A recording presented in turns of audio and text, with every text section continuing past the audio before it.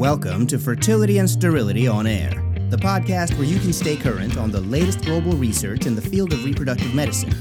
This podcast brings you an overview of this month's journal, in-depth discussion with authors, and other special features. FNS On Air is brought to you by the Fertility and Sterility family of journals in conjunction with the American Society for Reproductive Medicine. Hi, everyone, and welcome back to another episode of FNS Unplugged. I'm your co-host, Pietro Bortoletto, media editor for FNS Reports. And as always, I'm joined by the dynamic duo, Dalen James, Blake Evans, and our executive producer, Molly Cornfield. You three, how are you? We're a duo, apparently, which is pretty weird, but I'm down for that header carry-on action, as long as it's these two I'm conjoined to. Guys, it's great to be here. Good to see you all. Good to see you guys. Happy New Year. Oh, it's about to get even happier. We have some science to talk about today. We're going to cover some ground. We try to link topics across the journals, but as you can imagine, it's not always successful. So we have two that I think make sense to talk about together in mind. That's going to be a bit of a pivot, but I think very interesting. I'm going to start off with Dalen this month, and I want you to tell us a little bit about defects in protective cytokine profiles. What does that mean, and what does one do with that information as it relates to miscarriage? Dalen, take it away. Well, yes, that's the question. I mean, you just started with the end, but I'm going to catch up here in a minute. I don't have to tell you three who have collectively delivered like 500,000 babies that threatened miscarriage is the most frequent complication of pregnancy. As many as a quarter have the threat of miscarriage, and among these, around 15% progress to pregnancy loss, and a whopping 85% show increased rate of adverse pregnancy outcomes. I might want to check the stats there, but I'm around the right numbers according to my reading. Preterm delivery, premature rupture of membranes, placental abnormalities, all that stuff. But while these are all lumped into one group, the etiologies of threatened miscarriage are obviously diverse, whether it's embryo intrinsic factors, immunologic, or endocrine dysfunction. The why behind it varies, and although there are clear associations between serum factors like progesterone and increased risk of miscarriage, the diversity of underlying causes makes prediction or early detection a major challenge. But there's good reason to believe that the information is there, circulating in maternal serum in that first trimester, because this is a critical period when you have placentation, trophoblast differentiation, endocrine hormones and immune cells are blasting a slew of cytokines and growth factors into circulation. So, on a very real level, pregnancy is just a tightly regulated systemic inflammatory response. And both the normal and pathologic events during implantation or early pregnancy ought to be reflected in the serum. So that's the rationale for all these approaches looking at circulating factors. It should reveal something, in my opinion, as long as the resolution is fine enough.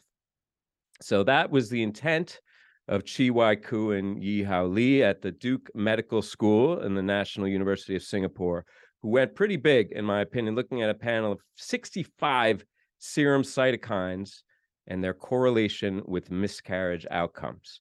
In the study, they recruited two clinical groups, women presenting to antenatal clinics for routine follow-up and women who presented with threatened miscarriage. The threatened miscarriage group was then separated into women who had ongoing pregnancy or had miscarried by 16 weeks. That was the point of analysis, although they took serum anywhere between 5 and 8 weeks when these patients presented, or 3 and 8 weeks, a pretty wide range there. Finally, the women who miscarried were further separated into high and low risk groups, that is, having progesterone levels below or above 35 nanomolar, respectively. So among these groups, they use this ProCartiplex immunoassay platform. It's from Invitrogen to multiplex 65 secreted factors. You can go up to like 90 in these approaches, these multiplex approaches. And these factors, they range pretty broadly. A ton of growth factors, immunomodulatory cytokines, angiogenic migratory factors, tissue modelers, the whole gamut. And the results were interesting. First, we should address some significant differences in the overall patient population, which were kind of interesting and a little bit weird in terms of interpretation of the results. The time of presentation among threatened miscarriage versus normal pregnant women was different, with the threatened miscarriage patients presenting 2 to 3 weeks earlier, and that's when they were taking the blood and eventual serum. So that's a factor. Normal pregnant women also had a significantly lower BMI, and more women in the threatened miscarriage group had previously suffered a miscarriage, as you might imagine. With regards to the cytokine profiling, there were significant differences as well. It's a long list, so I'm not going to itemize, but the focus was on the stark comparison of normal pregnancy with the miscarry group. And then there was a more subtle comparison among women with threatened miscarriage that ended up with the ongoing pregnancy versus those that miscarried. And the pathway analysis and all this and all these matrices of analysis that put the cytokines into their kind of functional context implicated biologic signaling pathways related to immune cells, maternal fetal tolerance, right? So ultimately, the authors concluded that there was a attenuated inflammatory response among women with threatened miscarriage, and that was associated with eventual miscarriage. So that was kind of counterintuitive. And in my opinion, there's a lot of these efforts going on, in my opinion, making sense of these multiplex assays in this outbred non-mouse group of patients. It's always a real challenge and often leads to like this whole matrix of data that's hard to translate into anything that's clinically valuable. So I give a lot of credit to the authors for consolidating this data into a coherent hypothesis, that being that a robust inflammatory response in early pregnancy is protective. However, I'll say that this is a pilot study and future analysis will benefit from a more refined patient cohort. Ultimately, I believe we will have prognostic insight from a drop of blood, Gattaca style. But I ask you guys, it's going to take a lot of tech before we get there, but I ask you guys who are in practice, what do we do? Again, coming back to your question, Pietro, I think you have a unique insight into this from our work together. What do we do with this information? And assuming the approach would be limited to predicting and not an intervention in the course of eventual miscarriage, what is the value of this information? That's the tricky part, right, Daylon? What does the patient actually care about? Does the patient want to know the positive predictive value of this serum biomarker to predict their miscarriage? Do they want the negative predictive value of the serum biomarker? I have to imagine that the patient wants to know, what can you do to change the outcome of this pregnancy? And if you think that this is a pregnancy that's threatened miscarriage, at risk for ongoing bleeding and loss, what could you do now to help change that? Because if your blood test is going to tell me, yeah, the risk is high, it's not going to make me feel a whole lot better. And if you're going to tell me, no, the risk is low, but I'm still bleeding or still cramping, that's not going to make me feel better either. I think my eyes as the person having to tell the patient this stuff are really geared towards what do we do with this information? And is there an intervention that can change this? I like this idea of inflammation and the balance of inflammation. When I see patients with recurrent miscarriage, my counseling is all about inflammation is a battle that's happening in your uterus. There are both pro-inflammatory and anti-inflammatory things that need to happen, and inflammation is a normal part of the implantation process. But when it's left unchecked, when it's out of control, when there are other players that show up to the uterus to modify how inflammation is happening in kind of a tightly orchestrated way, that's where we get into problems. That's where we have implantation failures. That's why we have recurrent losses. I think we're just scratching the surface of this inflammatory milieu of the uterus. And I think this paper scratches the surface. Blake's paper is going to scratch it a little bit. I'm looking for, what do we do with it? How can we modify and how can we orchestrate inflammation a little bit more tightly in the uterus for these patients to really move the dial from a clinical outcome perspective? Yeah, good points, Pietro. I think that eventually we'll be there on the story of cytokines and inflammation. Obviously we know currently that's not the recommended way of testing or anecdotally treating with these patients because we don't really exactly know what these things mean. There's 65 cytokines that were analyzed in this paper. Even I think I counted there were 7 of which they said were significantly different between the two groups, but seeing them teased out and maybe focusing on a larger scale, looking at one at a time, do these things actually make a difference as opposed to lumping them together? Again, we're kind of slowly inching towards maybe some more light on this topic. Still not quite there yet, but it certainly would be nice eventually when we can have more of an answer as to what these things even mean. How do we treat them? Is there medication that we give to help reduce all of these inflammatory cytokines? Or do we, in fact, want them around? Like you said, there's some good aspects of these cytokines and some bad aspects. So I think the picture is still a little muddied, but eventually we'll get there, I think.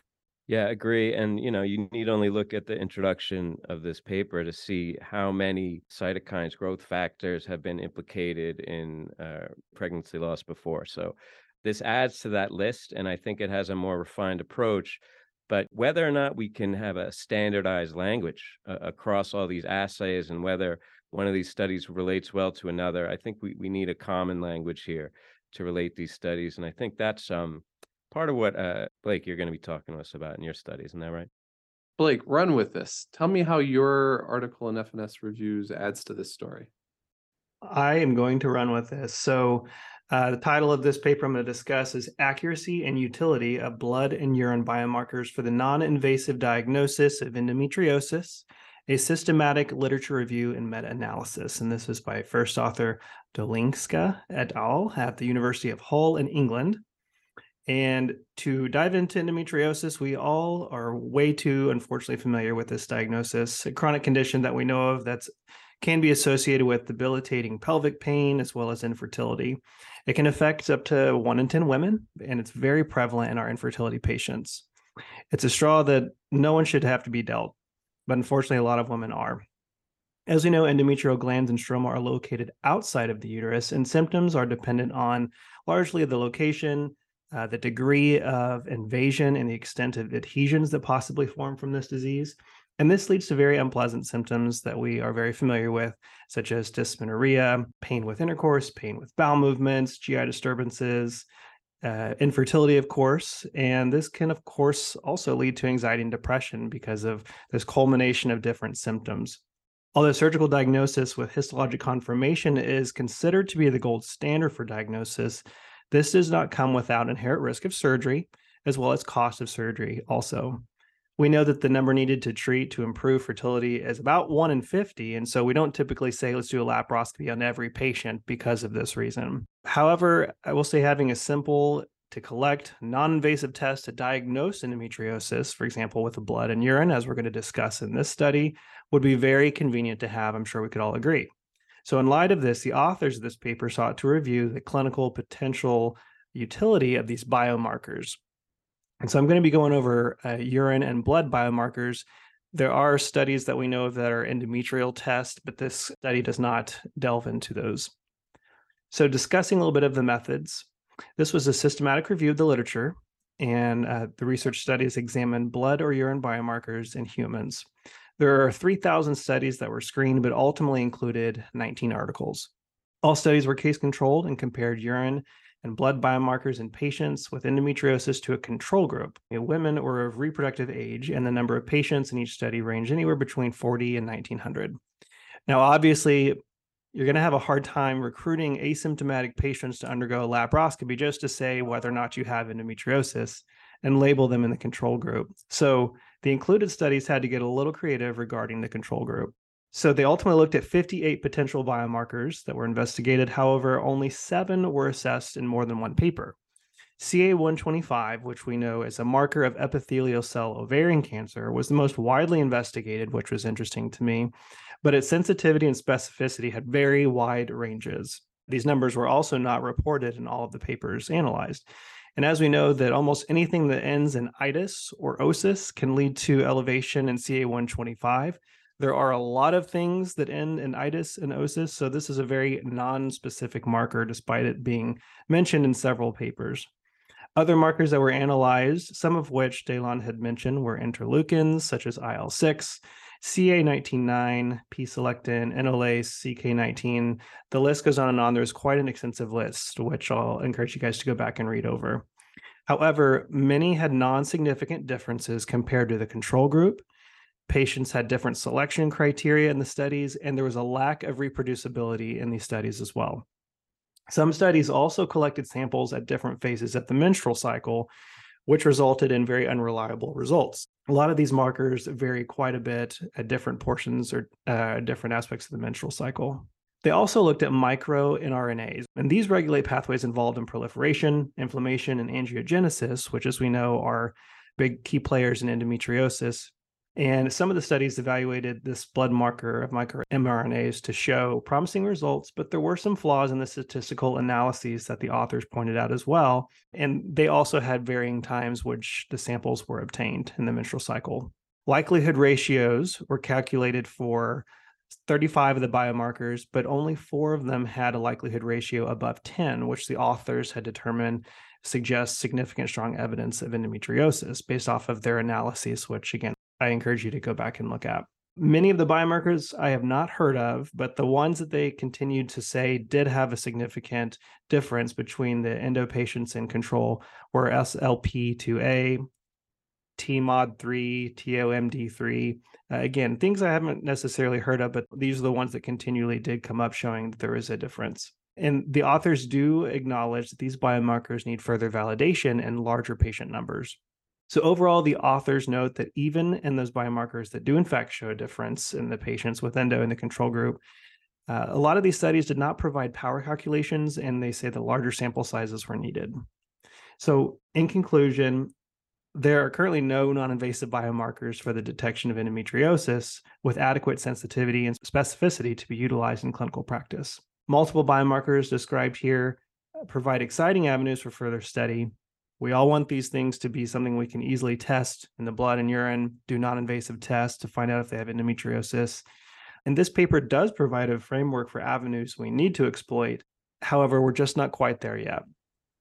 So again, kind of similar to our last paper we discussed, some promising avenues, some things that we are starting to recognize maybe we can exploit further, but we're just not quite there yet. And still they, at the end of this, authors acknowledge that the gold standard still remains to be laparoscopy with visualization of lesions and biopsies. So Pietro, I see you shaking your head and a little bit of discernment there. What's going on? What are you thinking, man? I feel like we're all missing the boat here on non-invasive diagnosis of endometriosis. There's pockets of experts working on different tools, serum biomarkers, biomarkers in menstrual effluent, looking at ultrasound diagnosis, geneticists looking at inheritable factors, polygenic risk factors for endometriosis inheritance. I think what we're missing out here is we have a bunch of different non-invasive tools that are pretty good. No one's managed to really put them together and go and collectively move the dial closer to very good. And what if we could really synthesize high quality pelvic ultrasound, a patient history, add in a family history there, and then add in some of these biomarkers that in isolation don't stand on their own 2 feet as strong, but maybe with all of this other information can really get us that slam dunk, like, yeah, you probably have endometriosis and would benefit from a laparoscopy, or help us point that patient away from that diagnosis and get them to that more holistic approach to pelvic pain, myofascial pain, pelvic floor dysfunction, things that aren't endometriosis that can cause pain in the pelvic floor. I'm excited for the group that's going to put it all together rather than these teams that are working on this in bits and pieces. I'm really bullish on ultrasound. I think moderate to severe endometriosis, the data's there. It's happening in real world. The US is catching up slowly to what the Europeans and the Australians have been doing for a while now, particularly even the Italians and the Brazilians. There's a lot of people that have been using non-invasive ultrasound. I think the biomarkers are up and coming, but pair them together. We got to get better at this. We got to get faster at this. This is a really terrible progressive disease that impacts us as fertility specialists, but impacts the patient's life, quality of life, way more. Wow. Yeah. I mean, I think that's a great assessment, Pietro, about like outside the box. Let's get outside the box. Maybe the solution is going to come out of nowhere. I think that a lot of people have been looking for this language, right? Similar to genomics, where it really is just ATGC, right? So there's a uniform language, but it's difficult when you're talking about proteomics, and maybe that day will come. But I think absent that, the imaging techniques, maybe ultrasound, but also think about using immunoassay combined with imaging. There's ways I think that we can combine the tech to visualize the presence of things and detect them within the body, using near infrared, which was part of your thesis work there too, Pietro. I mean, you're on fire today. But I think, yes, as you said, a solution coming out of left field maybe is what we're due for. But what we're all seeking here in these stories with the serum biomarkers is a common language that I think is going to be really difficult to exert across all of these studies, across many different assays and time. But let me ask you this, Molly. I'll ask you this. What is the end game? You talk about, Pietro, talk about a degenerative condition over the lifetime of patients. Oftentimes, as I've heard, I don't know firsthand, but I've heard it's like a cult, right? You don't know there's endo in there until you go in for another reason. Are we talking about end game if we did have an approach where you could diagnose it with some fidelity, about screening as soon as women go through, puberty, if we could do that and it was cost efficient? Are we talking about that level of surveillance? Would it be a benefit to the patient in your view? Yeah, I think we see some of the worst cases of endometriosis in the patients who were relatively asymptomatic, maybe some mild dysmenorrhea, and they're the ones who present with stage 3 or 4 and pretty significant impacts on their fertility. I think we've tried to create these multimodal approaches like Pietro's talking about with ovarian cancer with varying success, or when you're working up an adnexal mass using our ultrasound findings compared with blood work. And I'd love to see that progress for endometriosis. I think that's a great idea. I also think our clinical care for fertility patients would greatly increase if we had more endometriosis diagnoses. I know that sort of goes back to the days when every person got a scope always, but 25% of my unexplained infertility patients probably have endometriosis. And how is that affecting studies that we're doing on cycle types, embryo transfer types, dosing of meds? And if we can find an easier way to diagnose everyone without surgery, that would really improve research as well. Amen. Molly Cornfield for president. I couldn't agree more. Unexplained infertility is only unexplained until you look in the pelvis. And boy, do I love that stat. 25% of the time it's going to be endo. And we can diagnose this. We have a tool for this. It's obvious. We just stopped doing surgery because IVF started paying better. So we gave up a chance to really diagnose endo and treat endo. I'm a big believer in give the diagnosis early so that we can actually come up with interventions to stop the terrible spread of the disease. We can come up with interventions to identify women who are going to need fertility preservation early. And I think the data is likely to bear out that if we can do some of these things, we're going to preserve ovarian reserve, we're going to preserve future fertility, and we're going to make this less of a debilitating chronic condition and just a chronic condition.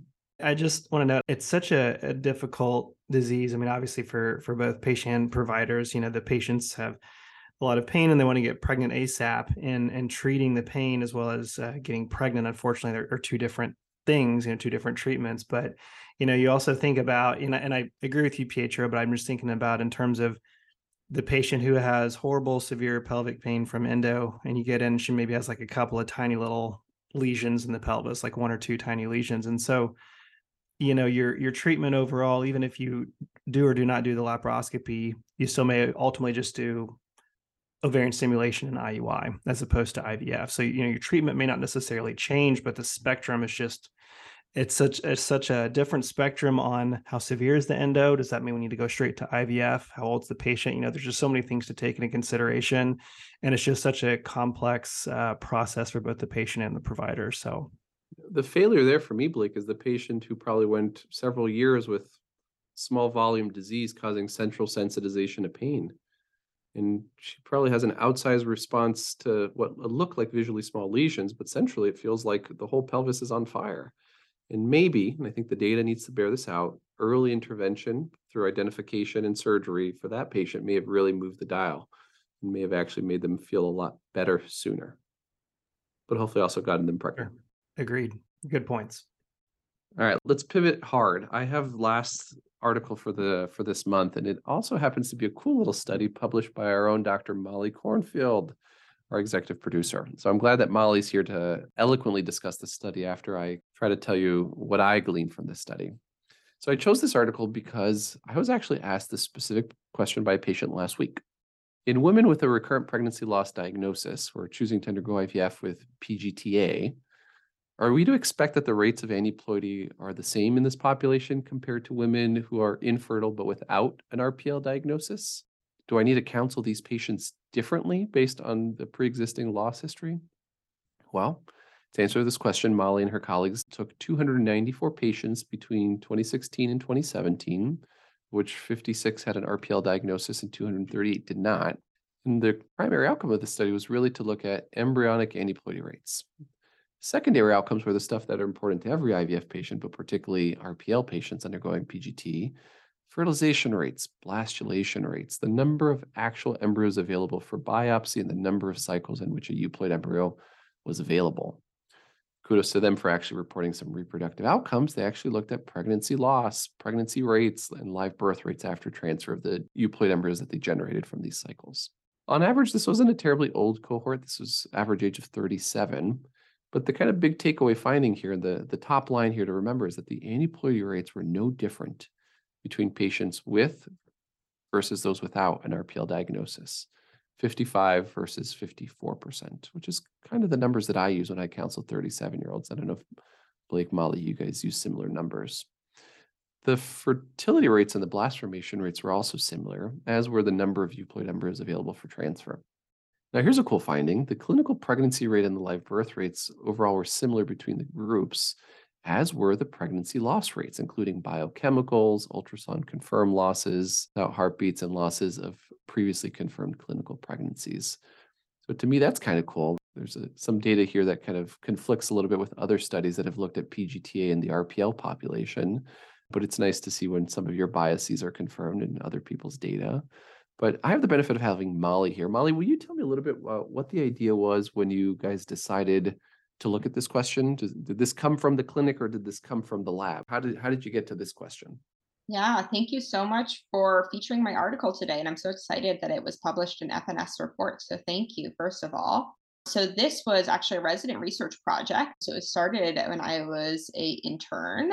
And at that time, it came from the clinic. We had a question of, is it worth doing IVF for RPL patients, or is their aneuploidy rate so high? Is their prognosis so poor that it's not worth it for them? And you say, just keep trying. And a lot of that sentiment was based on older papers that primarily looked at an AMA and DOR population with RPL, and primarily looked at day 3 biopsies using FISH technology. And so we had the question, how should we be counseling these RPL patients and when they come to us asking for IVF? Now, the caveat for this paper is that we were still feeling that way. We were still remembering those old studies when we were caring for these patients clinically, because this is a retrospective study, it's not prospective. And so the RPL patients that were selected to go through IVF and PGT and counseled towards that by providers probably were a better prognosis group for whatever reason. But with that caveat, we did still see pretty good outcomes. We still saw similar aneuploidy rates. And I think, I haven't seen the full picture on this yet, but I really think a lot of our RPL patients just have really receptive uterine linings. Back to the study we talked about earlier today, that anti-inflammatory combination and the way that it's interacting with the embryo is just overly receptive.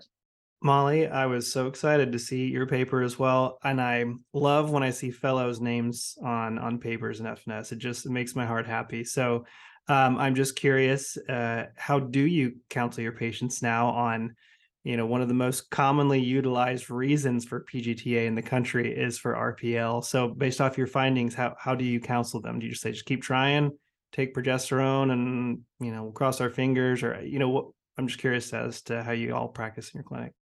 It's a very patient-centered decision. I can only speak to how I'm counseling my patients, which is, of course, a combination of my 4 faculty attendings who have trained me.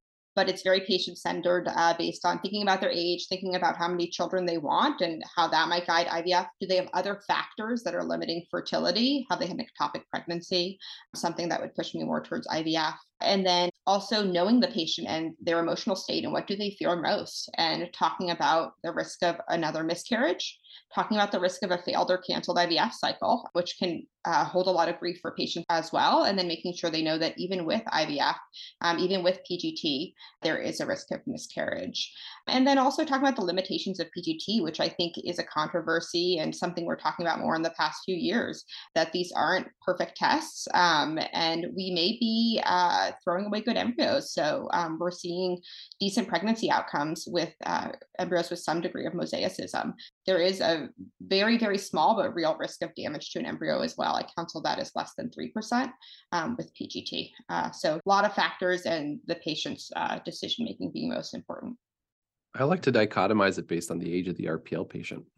I think if you have a young RPL patient with good ovarian reserve, it's a very different patient than the one who's 39, 40, 42 with poor ovarian reserve. I'm going to treat them a little bit differently, and I may be a little bit more forceful in my recommendation to really isolate embryonic chromosomal aneuploidy as a major determinant of RPL in the older patient than I am in the younger patient.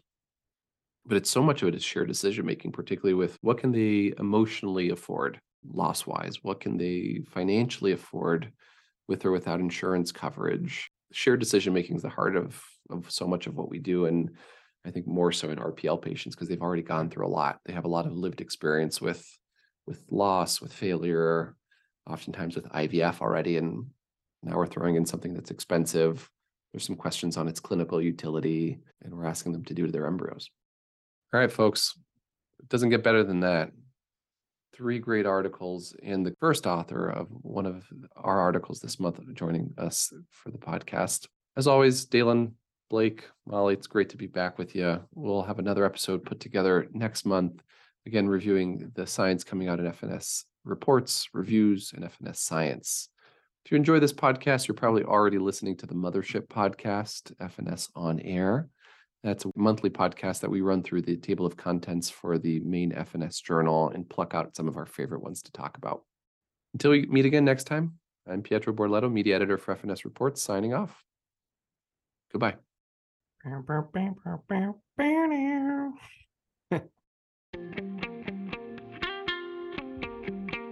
This concludes our episode of Fertility and Sterility on Air, brought to you by Fertility and Sterility in conjunction with the American Society for Reproductive Medicine. This episode was produced by Dr. Michael Simoni and Dr. Molly Cornfield. This podcast was developed by Fertility and Sterility and the American Society for Reproductive Medicine as an educational resource and service to its members and other practicing clinicians. While the podcast reflects the views of the authors and the hosts, it is not intended to be the only approved standard of practice or to direct an exclusive course of treatment. The opinions expressed are those of the discussants and do not reflect Fertility and Sterility or the American Society for Reproductive Medicine.